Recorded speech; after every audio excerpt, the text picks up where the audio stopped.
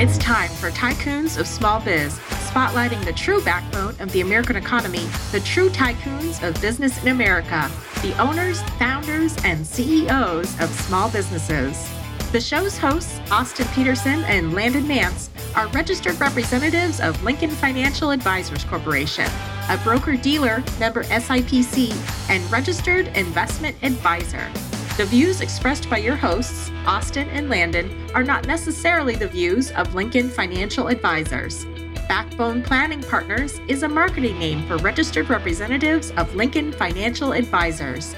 Now let's lean in as Austin and Landon connect with this week's Tycoons. Good afternoon, Tycoons. You've got Landon with you once again. I know what you're thinking. So blessed to have me 3 weeks in a row. Austin is getting back from his long vacation. You will have him back on the show with you next week, but for today, you're stuck with me for one more episode. And if this is your first time listening to us, welcome. Tycoons of Small Biz. We are about 26 months into our journey, about 108 episodes in. First episode was Cinco de Mayo of 2020, and we started Tycoons because we wanted to give an opportunity for small businesses to come on and to tell their stories and to prop them up in an effort to give them exposure and to give them some of the recognition that they deserve, because we truly believe that small business owners are the backbone of the American economy. So we undoubtedly have a tycoon with us today, and that would be Tony Nguyen. He's the CEO and the owner of Nandco Construction, and they're a firm based out of Los Angeles, California, and they primarily do residential renovations, additions. They also do some new construction projects. But Tony, really excited to have you on the show, and welcome. Thank you. Thank you for having me, Landon. Yeah, my pleasure. Well, there are some instances where you connect with somebody, and within about 10 to 15 minutes of getting to know them, you're just kind of gravitated towards them and their story. And Tony is definitely one of those guys. When we first connected with him, he was on a job site and he was in his truck. And we joke because we have had many of conversations and meetings with our construction owner clients when they are, on the job, and they've got people, coming up and knocking on the windows and asking them, for their input on something.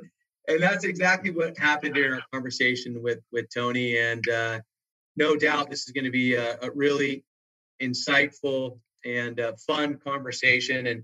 And honestly, Tony, I am very confident that by the end of our discussion today, that you will inspire at least one person, if not several other people that listen to the show, to give them the confidence that they need to go out and start a business, because maybe they're teetering on whether or not they want to do something.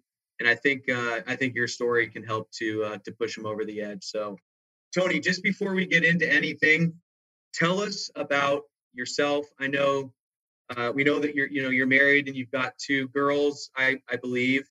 Tell us your backstory, where you grew up. Tell us about your family, anything that's important to you that you'd like us to know, and that'll kind of naturally just transition into your business story. Cool. Yeah. Again, thank you for having me on the show. Born and raised in Bloomington, Minnesota is where I grew up. Very suburban neighborhood, first generation Asian American. Father came over here after the Vietnam War. He's got his master's degree in electrical and mechanical engineering, so very smart guy. My mom has always been like a housewife. So, I grew up typical kid around his father doing construction around the house, thinking that, I would never need this skill ever. Hated it my whole life. Wasn't the greatest kid, always got going in and out of trouble. Middle child is, my family likes to make fun of it and make light of it, right? So middle child syndrome, always ignored. So, I was always getting in and out of trouble. I'm actually a high school dropout. Not really too proud of that, but, it kind of molded me to who I am today. I have a really strong relationships with my friends from middle school. So even to this day, 30 years later, we're still really close friends. We're in each other's weddings. So I kind of grew up really like family oriented. I have a pretty small family. immediate family, but I have a lot of cousins and stuff, that were always, they're older, educated, so I kind of always looked up to be like them, but I kept getting in trouble. So that was kind of like my only backfall on that. But yeah, born and raised in Minneapolis, Minnesota, Bloomington, Minnesota. Moved out to California in 2014. Moved out that way with my wife and my then 2-year-old daughter. So, and now here we are in LA. Yeah, absolutely. And so it's you and your wife, your 2-year-old daughter. Do you have any other children or just your daughter? So now my 2-year-old daughter is now turning 11. And we do have a 3-year-old, Ellie, who's been, she's a Southern California baby. She was born and raised here. Like I said, we moved here in 2014 when my daughter, Avery, was 2 then. Moved here for a totally different business. It was here I was in music for a little bit. So I've been doing construction since 2006. Kind of fell in my lap with the whole like real estate investing and stuff like that and being a contractor. I actually went into music licensing for about 7 years. Took a leap of faith, my wife, and I was like, hey, we're going to move to California. And 3 months later, I told her that. We packed up and sold all of our stuff and we flew across country and met the truck here and we were living in California. So that's how it all started, and then, yeah, she was 2 back then. We've been here almost 9 years. Yeah, very nice. Yeah. Well, an interesting fact, maybe, well, you probably know this, but as we were, Daryl and I were just connecting, right before you joined us on Zoom, your last name came up. It was the first time that Daryl had seen that last name before. And so I said, yeah, it's pronounced Nguyen. That's correct, right? Yeah, there's a lot of different ways to say it. Nguyen is going to be the easiest way to say it, just so there's no explanation that you have to do for anyone. When I was going through school, I actually said Nagayan, like really spelt it out. But the proper way to say it is actually Win. So the NG is actually, it's actually silent. That's so right. The UYEN is Win. But when I try to, I don't have time to explain to people, so I just say Win. Right. Okay. Okay. So Win, that's right. And so I was telling Daryl that I'm familiar with that because I dated a couple of Vietnamese girls in college. And so we Googled Win as a last name. And just an interesting fact that I certainly didn't know, but it's the most common surname in Vietnam. And it's also in the top 100 last names in America, Australia, and it was one other country. So that's how prominent that your last name is. So a little fun. Wow, yeah. I didn't know that. Yeah, it's a really popular last name, like Johnson Smith, Right. Right.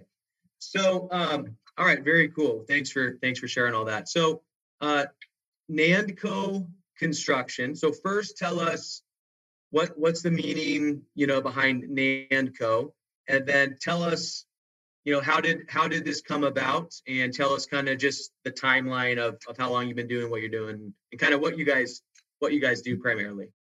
It's funny because so like I said, I stumbled across construction based of the mindset of being a real estate investor. Like I said, I was a high school dropout, so immediately after, I moved out about 18, about that age, and every kid going into an adulthood, you're kind of like, okay, what am I going to do with myself, right? So I have this really close friend of mine, Mark. He's always been like a really business savvy kind of guy, even to this day. I mean, he owns a really nice resort up in Yosemite, so, and he lives out this way now. But anyways, he convinces me to go to like a real estate investing seminar. And, we're like 19, 20. I'm like, dude, we can't do this. What do you mean? Like, we don't have the means to do it. He's like, just go with me. Just trust me. Just go. Right. It was a typical spiel thing, of trying to sell you the courses and all that. They gave us this little book that kind of just outlines the basics of real estate investing, bird dogging, wholesaling, contract for deeds, just all that stuff. I kind of shelf it and put it away, and I kind of get approached by another friend. It's like, hey, come do mortgages with me. So that was my segue into real estate, was doing mortgages, loans, and stuff like that. And then I was doing it for a couple of years, accelerated really good, loan officer of the year, all the good stuff. And then I realized, I was like, I'm doing a lot of loans for these investors, a lot of loans for investors, and I could do that. right? So I really studied the loan programs, the construction programs and stuff like that. And that's when I got into real estate investing in about '05, '04, '05, '06, going into the '08 recession, right? So I'm learning all this real estate stuff. And that's when I kind of started learning, doing all that. When I was doing all that, I had a company called Nguyen and Company, spelt out. And that's what I was doing all my real estate transactions under. And then obviously the '08 recession happens. And so me and my wife, we liquidated what we could, kept our whatever rentals that we could, and then I liquidated that company. And then I went into the music, did the music for a little bit. And then when the music kind of fell apart, do some contractual agreements with the partners out here in California, my wife is like, why don't you get back into real estate? Why don't you get back into construction or something? And I was like, oh, I don't want to do construction, but real estate, we can't afford Southern California. Median house was at like 600,000 at the time. I searched out some ads to go find a job as a project manager. I wanted to be a construction manager for an investment company so I can understand how the LA market was working. So I find a place in San Diego. I'm moving from Van Nuys, which is the San Fernando Valley, to Woodland Hills. And the day that I'm moving, I get a message saying, can you meet my project manager in Gardena today? And I was like, oh man, I'm moving right now. I head out that way. Long story short, I got the job working for this company for $15 an hour, living in LA, going to San Diego for $15 an hour to understand the market. Did it for a couple of years. And then I started doing my own investing here in LA. When we were doing our investing, we were doing like 20, 30 properties a year, and you live and die by the contractor. So I had a construction business still back in Minnesota with my high school buddy, Exteriors Plus, had it since 2009. But we primarily did like roofing, siding, windows, and stuff like that. So out here, when I'm doing all my investing, we kept getting into roadblocks with all the GCs I was hiring. So instead of like hiring subs and running the projects, I was hiring GCs and I was managing the GCs because we were doing such volume. And then every time we came into a snag, I always had to wait for them, their own schedule. So then that's when my wife was like, why don't you just go get your construction license here in California? So, I went and got that. My partners that I was doing all the flips with, Jesse, was like, dude, just go get it. You're a smart guy and get it. So I took the test. I passed both the law and the trade in like an hour. That's how NANCO started. I just didn't know what to name it. I really didn't know what to name it. And I was just like, okay, so I'm just going to take all the acronyms of what Nguyen and Company was and just smash it together. And it sounds cool, NANCO.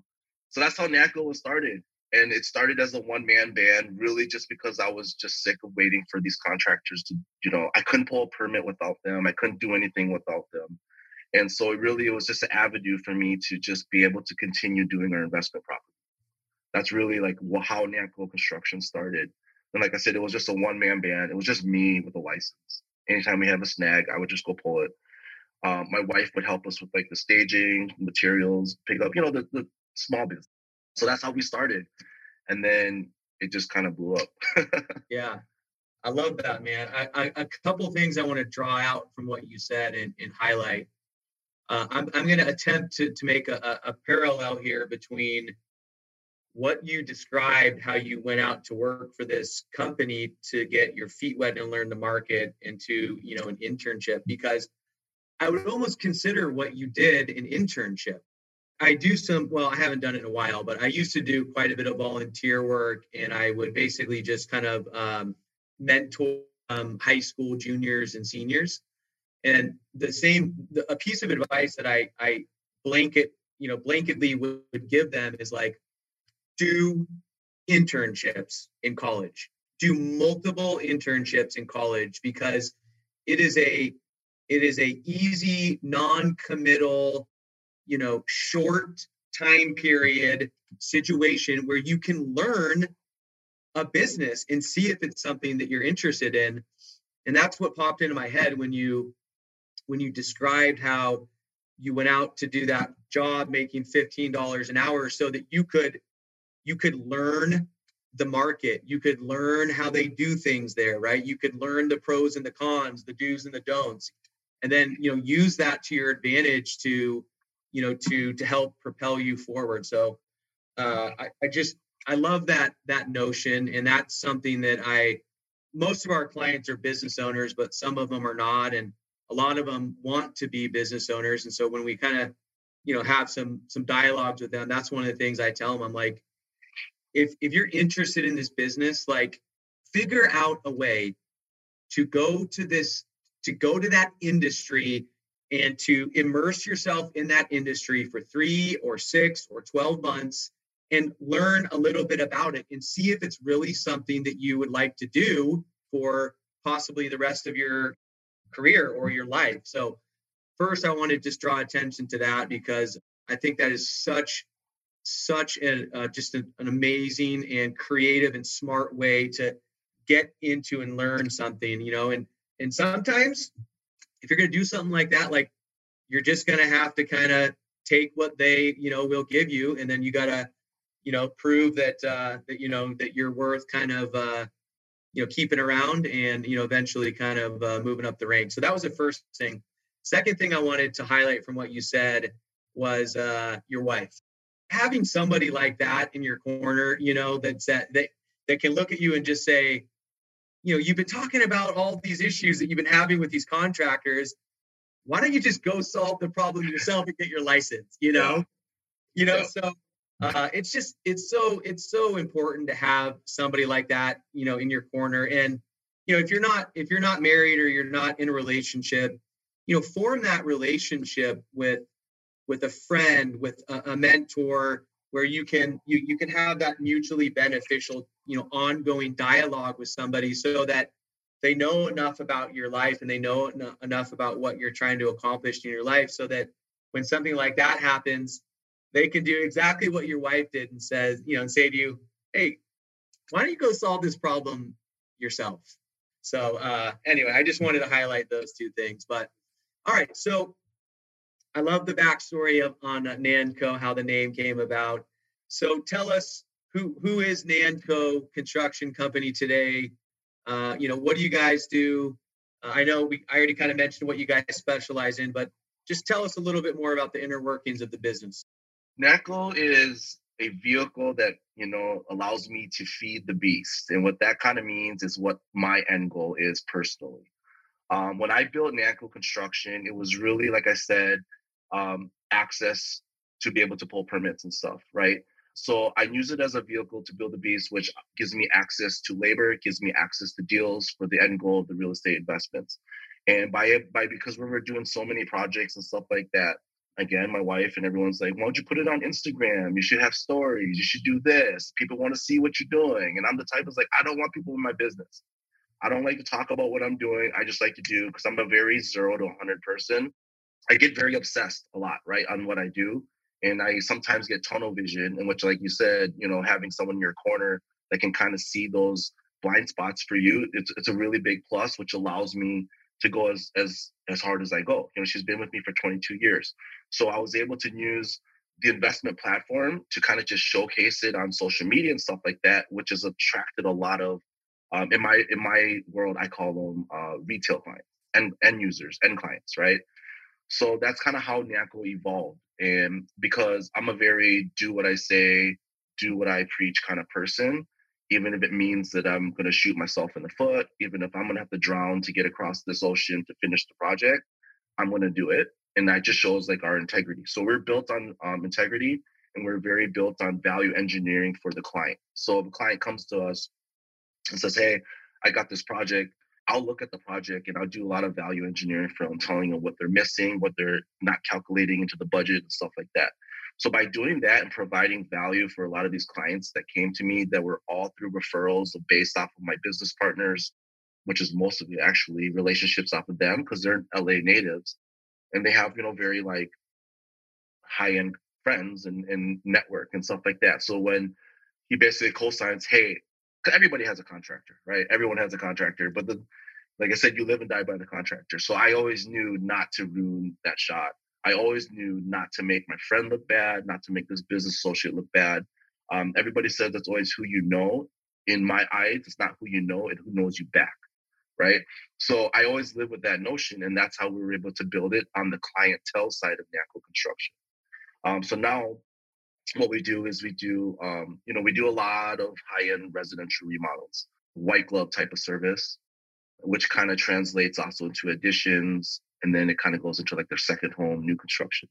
But typically right now, like we're probably 75% doing client work. With the way that the economy is going right now, we don't think that construction is going to stop at all, especially in LA with the shortage of housing. And a lot of clients aren't looking to buy anymore to relocate and get a different kind of house. They're just going to add on to their house, remodel the house.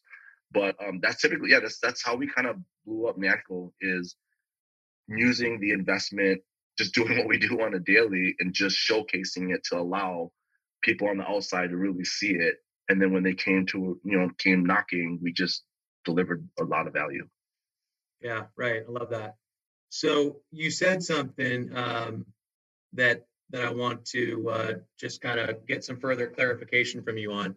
So you said that NANCO is a vehicle to move you closer, right, in the right direction towards your end goal, which I'm assuming is something more real estate investment related and kind of building out a portfolio.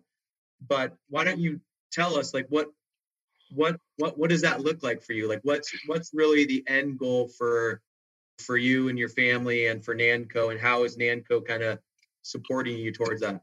Yeah, the end goal for everybody obviously is to kind of do what they want when they want with who they want, right? Whatever that means to you. For me, it's to spend in a lot of time with my family. I worked a lot when my oldest Avery was younger. I wasn't around too much, always working. So I'm trying to be around more for my 3-year-old. And now when my 11-year-old is going into her teenage years, I'm trying to, so the end goal is to spend as much time with them, right? Take them to school, whatever that may be. And I found that real estate acquisitions and investments and stuff like that was one vehicle that worked for me. Being that, I don't have an education on paper. I don't have college education, but I have a lot of experience and I put myself in situations to learn. I'm a very right to left thinker. I'm a very kind of show me once, maybe twice, I'll understand how to do it kind of thing, and I'll take it and run with it.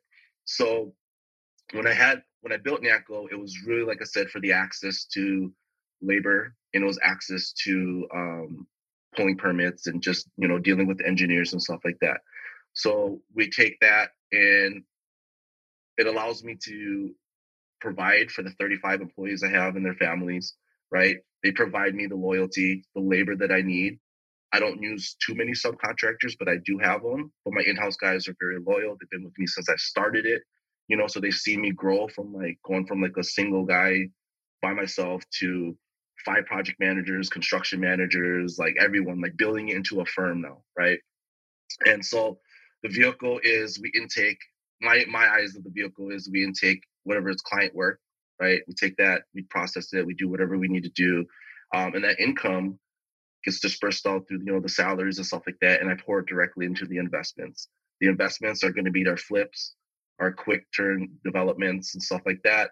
That money right there, I kind of split it up between whatever financial goals I have and then into a rental portfolio that I have all over the country. So that's kind of the vehicle that I have, that I do, that I really cater to NANCO. Like I said, is to cultivate, curate the talent. It's all about the talent. Can't do it by yourself. So that's where I really focus a lot of my energy on. Everything else kind of just falls into place. Right. Yeah, I love how you describe that, because it shows us, it tells us that you've really put a lot of thought, into kind of this life plan, if you will, for yourself and your family, and obviously your company is intertwined in that. So I want to unpack that a little bit further, but just before we do that, Tony, we're going to just pause for a quick call to action here, okay? Hey there, Tycoons. Austin Peterson here, co-host of Tycoons of Small Biz. If you think you have what it takes to be considered a tycoon and you're wondering how you could become a featured guest, please follow and then message us at Tycoons of Small Biz on LinkedIn. We'd love to have a conversation with you to see if it is a mutually good fit, and if so, we'll get you scheduled for an interview. If you're unsure about being a guest on our podcast, but are contemplating selling your business over the next few years and you'd like to know what your business is worth, please also follow us and then message us on LinkedIn for your no-obligation, informal valuation of your business. We look forward to hearing from you, and thanks for listening to the Tycoons of Small Biz podcast. And now, back to today's program. All right, Tycoons, we're back. We're here with Tony Nguyen. Tony, what you just described, I think is something just worth having an additional conversation on. You have done some work that I think very few of us have done. And what I mean by that is being able to draw this comparison and be able to draw this roadmap while simultaneously intertwining your personal goals along with your business goals. That's something that we kind of talk to, quite a bit to our clients.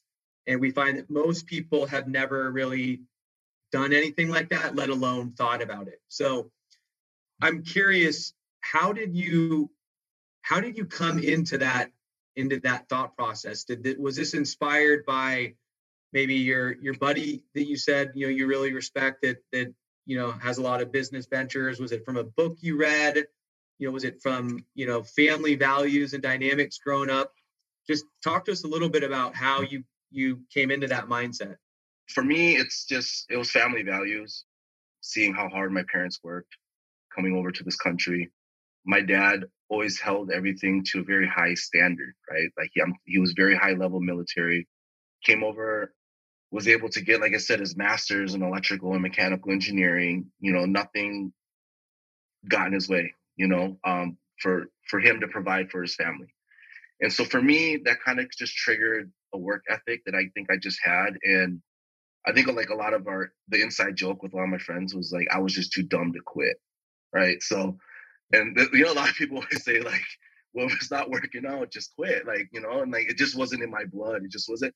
And like, so like, I just felt like I had to figure something out, because knowing like the childhood I went through and what I did, and I take full responsibility of all the actions I did. So there's nobody to blame. Nobody's going to give me the golden ticket. Nobody's going to do it for me. And I just had to figure out, okay, what is it that I wanted? And what I wanted was, I didn't want to work as much as my parents did, right? That was my goal. It was like, I don't want, okay, well, you still have to pay your bills. You still have to have a life, right?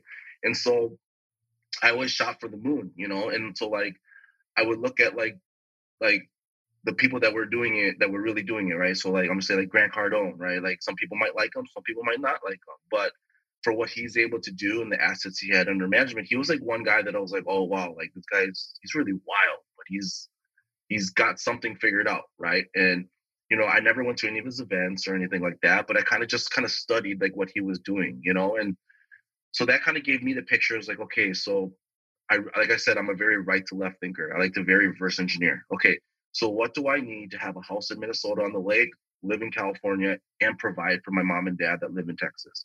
What is it that I need? How much do I need to make? What is going to get me there? And I figured, okay, well, I'm not going to go get a job. I don't got an MBA. Can't go get this. I'm not going to do it off a salary. Okay, what's the next best thing for a person to get into without an education?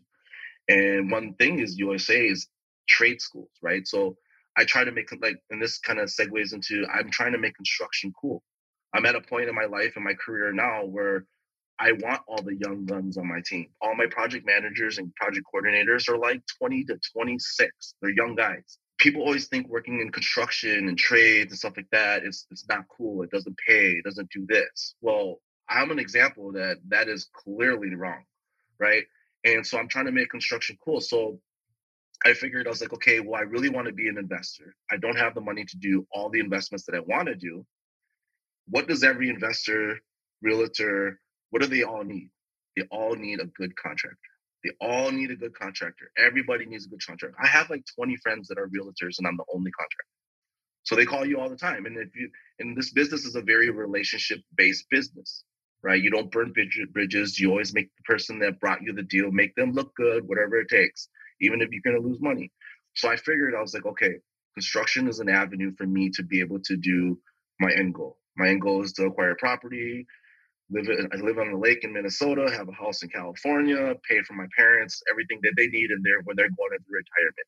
So that was like my real why. Yeah, everyone's like, what's your why? What's your why? Like that was my real why. And like when you ask somebody their why, like just say like, oh, I just want to be rich or I want this. My why was very clear. Very clear. The vision board was there. My wife would think I'm nuts sometimes. Like I said, I get very obsessive when I find something that I like. or something that I need to know that needs to happen. And what really triggered for me was when I had my first daughter. I was like, okay, I'm 30 years old. I'm about to have a kid. I was like, asked my wife, I'm freaking out. I'm like, hey, we're about to have a kid. We still have the support of our family because, she was born in Minnesota. So we're coming out of a recession. And now I'm like, we cannot spend more than $100 a week until we have this baby. Like, because I don't know. I don't have a job. I don't know what's going on, right? Like, I'm making odds and ends meet by just doing like odd end things, right? Like flipping couches, flipping whatever I can get my hands on to make money. You can't do that forever when you have trying to have a family. So that's when like the construction business started back in Minnesota, just a small one. And that's what I just was like, I need to do construct. This is my avenue. I could build the beast to be able to feel what it is that I really wanted to do, which is rentals, flipping, build a team that can just eventually do it for me, right? And so when it was just me by myself, I would work 18 hours a day, from running the projects to helping my wife stage. So she would stage all of her projects, so that would save us money. And so she would stage, well, she needed help. I would help her at night, right? Nighttime, I would scour for deals. Early mornings, I would go to Home Depot at like 5, 6 in the morning, wait outside so I can go inside and walk down the drywall aisle and find me a drywall guy. Like, there was constantly work. And so like, my why was, again, every little deposit that I'm making right now is for my end goal, and I'm doing it. Be able to do it now. Be able to take care of my dad, my mom. I'm actually in the process of trying to move them to California now. So I just bought them a house to move to California. And that's a big accomplishment that I feel for myself. And being, like I said, everything I went through, all that, and be able to build this from scratch. So, and now to see it kind of like it happening, the fruition's just happening like step by step. And I just look back at all the little deposits that we made. Like, this was exactly what I pictured. And that's exactly how I figured it out to do it. Yeah. Very cool, man. A lot of nuggets there. A lot of really good nuggets there. And I think, what you're describing, I think that when people have that not just the North Star, right, but that plan and that roadmap to move you in that direction of your North Star, which you clearly have, I think that helps make your decisions in life a whole lot easier, right? Especially, in business, because when you know what your plan is and what you're working towards, and you're really specific about what you are trying to accomplish in what time frames, when you have a business decision to make, it makes it a lot easier, because all you got to ask yourself is, how does this decision plug into my plan and move me closer to my North Star? So does that resonate with you? I mean, when you're making your big business decisions, is that kind of the lens that you look at it through? Like, okay, I'm going to make this decision. How is this going to impact me now? But more importantly, how is that going to impact me as I move forward in my journey? Absolutely. That's the way my little brain works.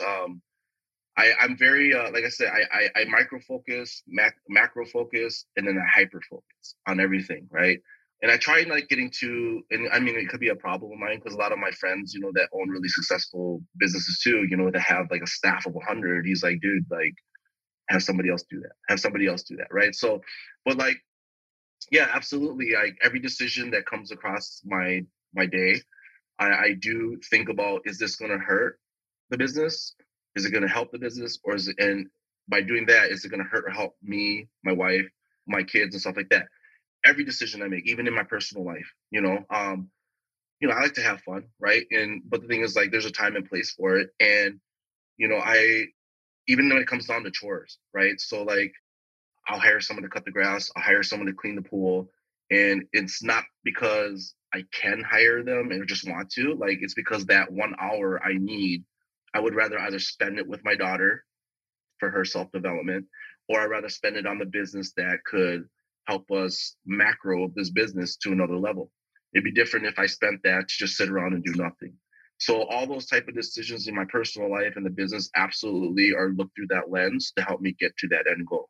One of the reasons I love having these discussions with our guests, on the show is because sometimes our conversations go in a totally unexpected direction. And I love it, man. It's a lot of fun. And I think that's what's happening here. And so, although, we have not discussed this at all before, and this was not mentioned, but one thing just kind of came to me. And, if somebody's listening, whether they're, they own a successful business, or they're an executive, or they're just in an entry level, position, kind of getting started in their professional lives, but they want to, they're interested and want to get into some kind of real estate, investment opportunities like you've been involved with for your entire adult life.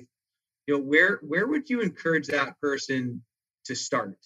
Yeah, I get that asked a lot. I get that asked a lot through, Instagram and just whatever, right? And the one thing I always tell people, obviously, whatever stage you are in your life, if you're a full-grown adult or if you're a kid trying to, that's hungry, just want to get it, you always hear provide value for somebody, right? So I always advise people one of the best skills that you can do and you can teach us yourself is learn how to run comps. And that's learning what the property is worth based off of the sales history of the past 6 months within the location of the half mile, right? So that's why you always hear real estate's location, location, location.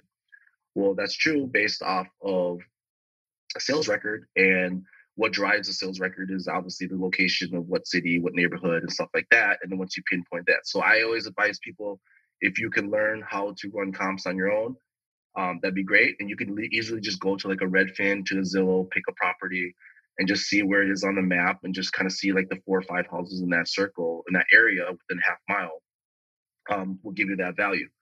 Another skill or another thing that you can do, I always tell people is, like you said earlier, is go intern for a contractor or go intern for a realtor, right? If you intern for a realtor, just know that most realtors are just salespeople. They're just buying and selling, catering to their clients. But you want to find a realtor that has investing in the back of their head. A lot of realtors, again, so you're going to probably interview a guy that's going to be just like a guy or girl, just like me, but they're a realtor, they're a broker, and that's their beast that they're building for their end goal, which is for their portfolio, right? So investing is really not that hard. It's really not that hard. It's just the data's out there for everybody. We're living in a world with the internet. Like, there should be no excuse for anybody to be able to learn it. And for me, I learned it off of another website. Can I say the website? Yeah, absolutely. Yeah. So when I first was writing mortgages, and I was like, okay, how do I learn how to like do real estate investing? That's when Bigger Pockets first came out in like the early 2000s. And my wife's like, you are so obsessed. You're like on this website every single night, reading post after post, going down this rabbit hole, just reading post after post, post after post.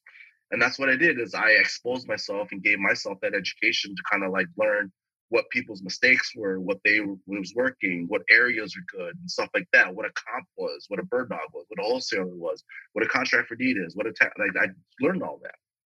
And funny enough, 2015, I'm in LA. I met my business partners on Bigger Pockets. And ever since then, we've been hitting the ground running hard for almost 8 years now. So, you just have to find a way to create value for a person. So whether, like I said, if you're going to find a realtor, I would find a realtor that has investing in their background.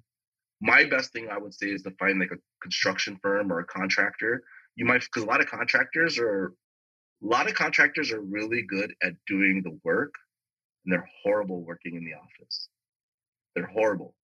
A lot of contractors, and no disrespect to any of them out there, but a lot of you guys are horrible business people, right? And that's why we have such a bad stigma of contractors, don't know how to talk to clients, and as soon as something comes up, they just like have an attitude, and like I said, I'm trying to make construction cool, right?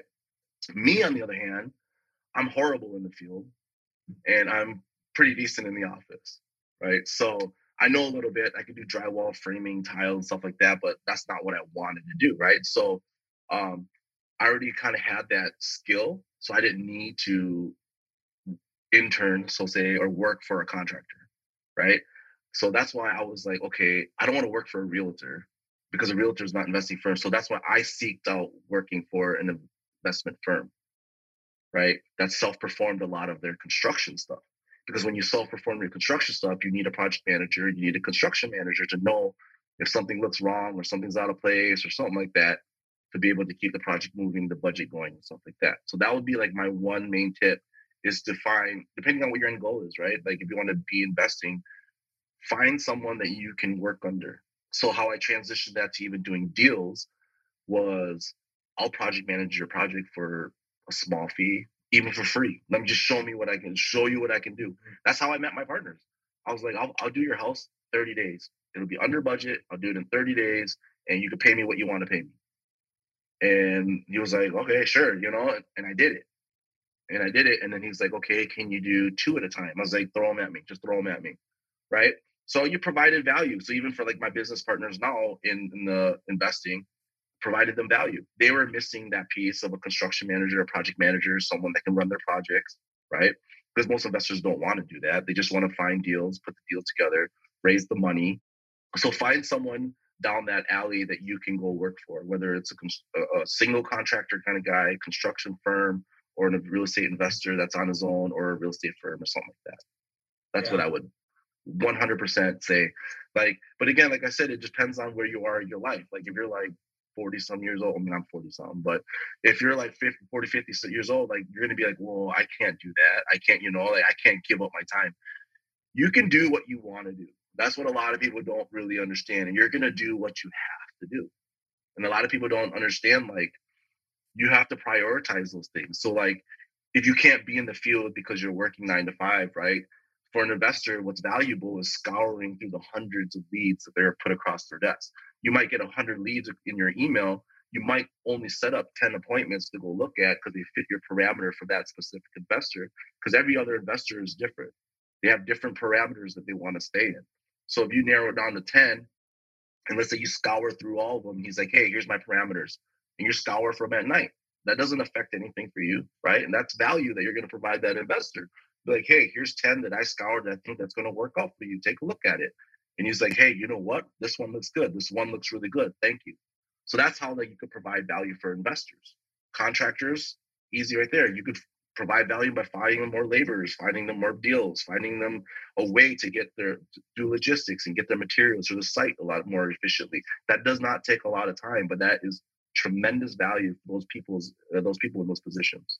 Yeah, I love that. If you really want to get, roll your sleeves up and get your hands dirty and learn whatever you want to learn, right? Whether it's, an industry, it's a trade, it's a business, strategy or idea, you got to humble yourself and, reach out to somebody that is doing what you think that you want to be doing and say to them, hey, I've already got a job, I already work 9 to 5. So, I can't come work for you, but is there something that I could do to provide value to you for 4 or 6 hours per week for a few months? And in return, all I ask is that I just want to learn, from what you are doing. And I love that approach. I think, Tony, that very, very few people are actually willing to do something like that. I think that's a phenomenal way to learn something from somebody that is doing what you believe that you would like to do. So I love that advice. So as we kind of start to push up against the end of our conversation here, Tony, just kind of give us a little glimpse into the future, for Tony and for Nanco. What's the future hold for you, man? The future's pretty bright. We'll talk about the business a little bit now and what we're doing and numbers and stuff like that. So, we started up just mid 6 figures, but now we're approaching, closer to 12 million in projects. And a lot of our projects that we're doing now are a lot higher end. So we're churning out $5-6 million homes now. We have 5 of them in the pipeline that are actually going to happen soon here. And I think that's going to really help us get more recognition, my goal for NACO is to one day drive down the 405 and my daughter's like, hey, my dad built that skyscraper. That's kind of like my goal. So that's kind of like what we're working towards right now. I've definitely built a good team of young guys that are hungry. My field guys are, they're a little older, a little grumpy guys, but they're smart, they're good with their hands, but I understand that they're phasing out here shortly. And so what I'm focusing on right now is cultivating the young guys to be working with their hands and trades and stuff like that while working on the management side of things. Because what I really want is I really want to cater to the clients that are going to build $20, $30 million homes here in SoCal. And I feel like it's not going to slow down. I feel like it's going to get a little bit more competitive, being because the quote unquote, the market is dropping, right? So there's going to be a lot of guys that are willing to do things a lot cheaper. But I'm very good at explaining to clients, that you only get three things. You're going to get the speed, or stay on budget, or good quality, right? And those are the only ways that a person can really drop their pricing. We're trying to build a brand and keep value for these clients and not really bend so much. But I see that's where we're kind of really going, because it's already happening right now with a lot of these higher homes that we're starting to build.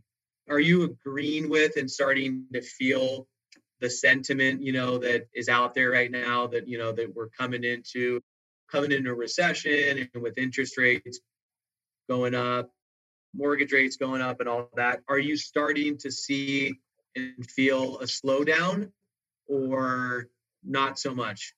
It's kind of 50-50. So like me and my team, we've been planning for this for a couple of years, knowing that this was going to happen soon. And this, we are in a recession, but it's a different recession than the last time, right? So like we're in a recession now where there still is no housing.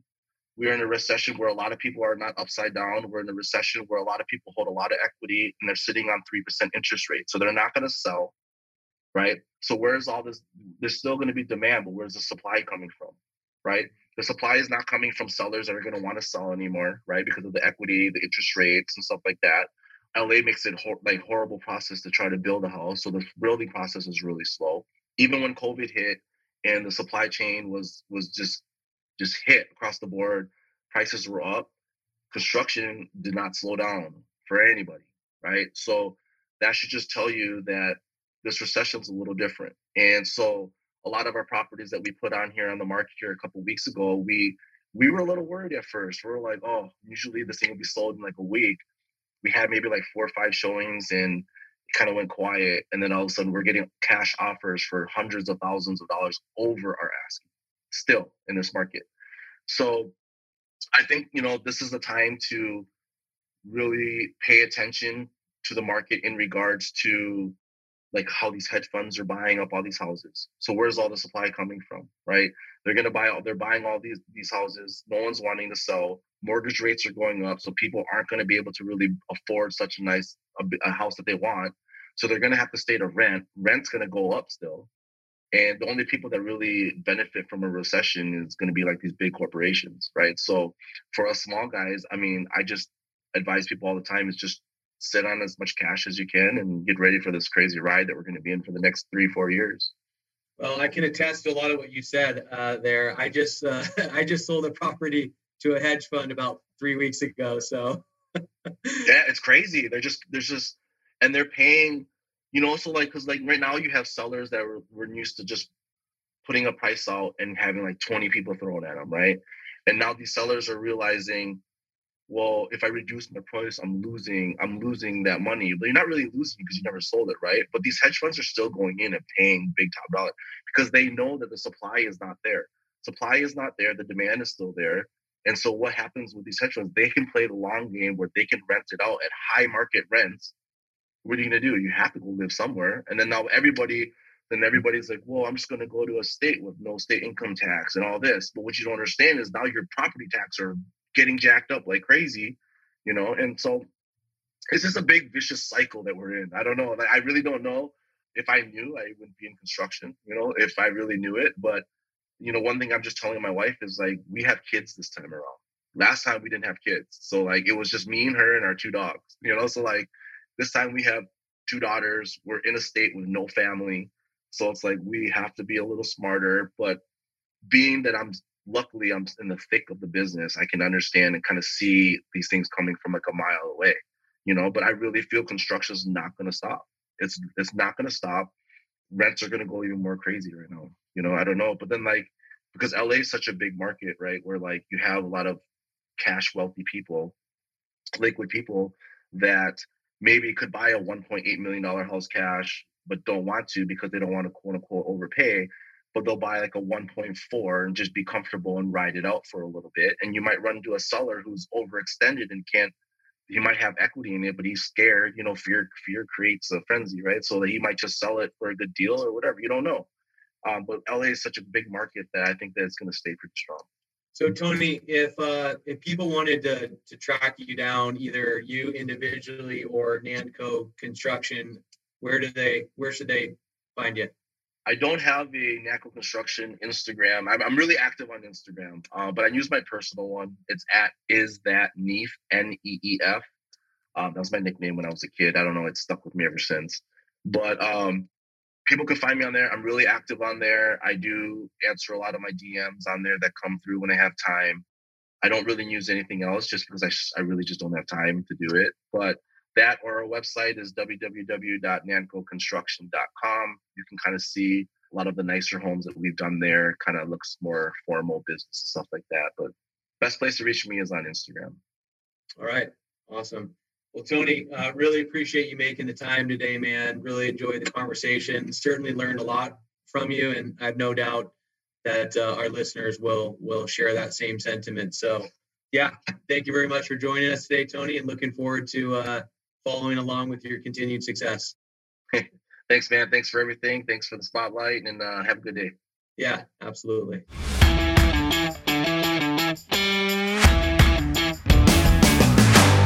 You've been listening to Tycoons of Small Biz, proudly hosted by Austin Peterson and Landon Mance. Austin and Landon are comprehensive financial planning professionals specializing in financial, estate, and succession planning for small business owners. Austin and Landon have offices in Scottsdale, Arizona, and Las Vegas, Nevada, and represent clients in 14 states throughout the country. Join Austin, Landon, and the featured Tycoons live every Tuesday at 1 p.m. right here on Business Radio X and your favorite podcast platform.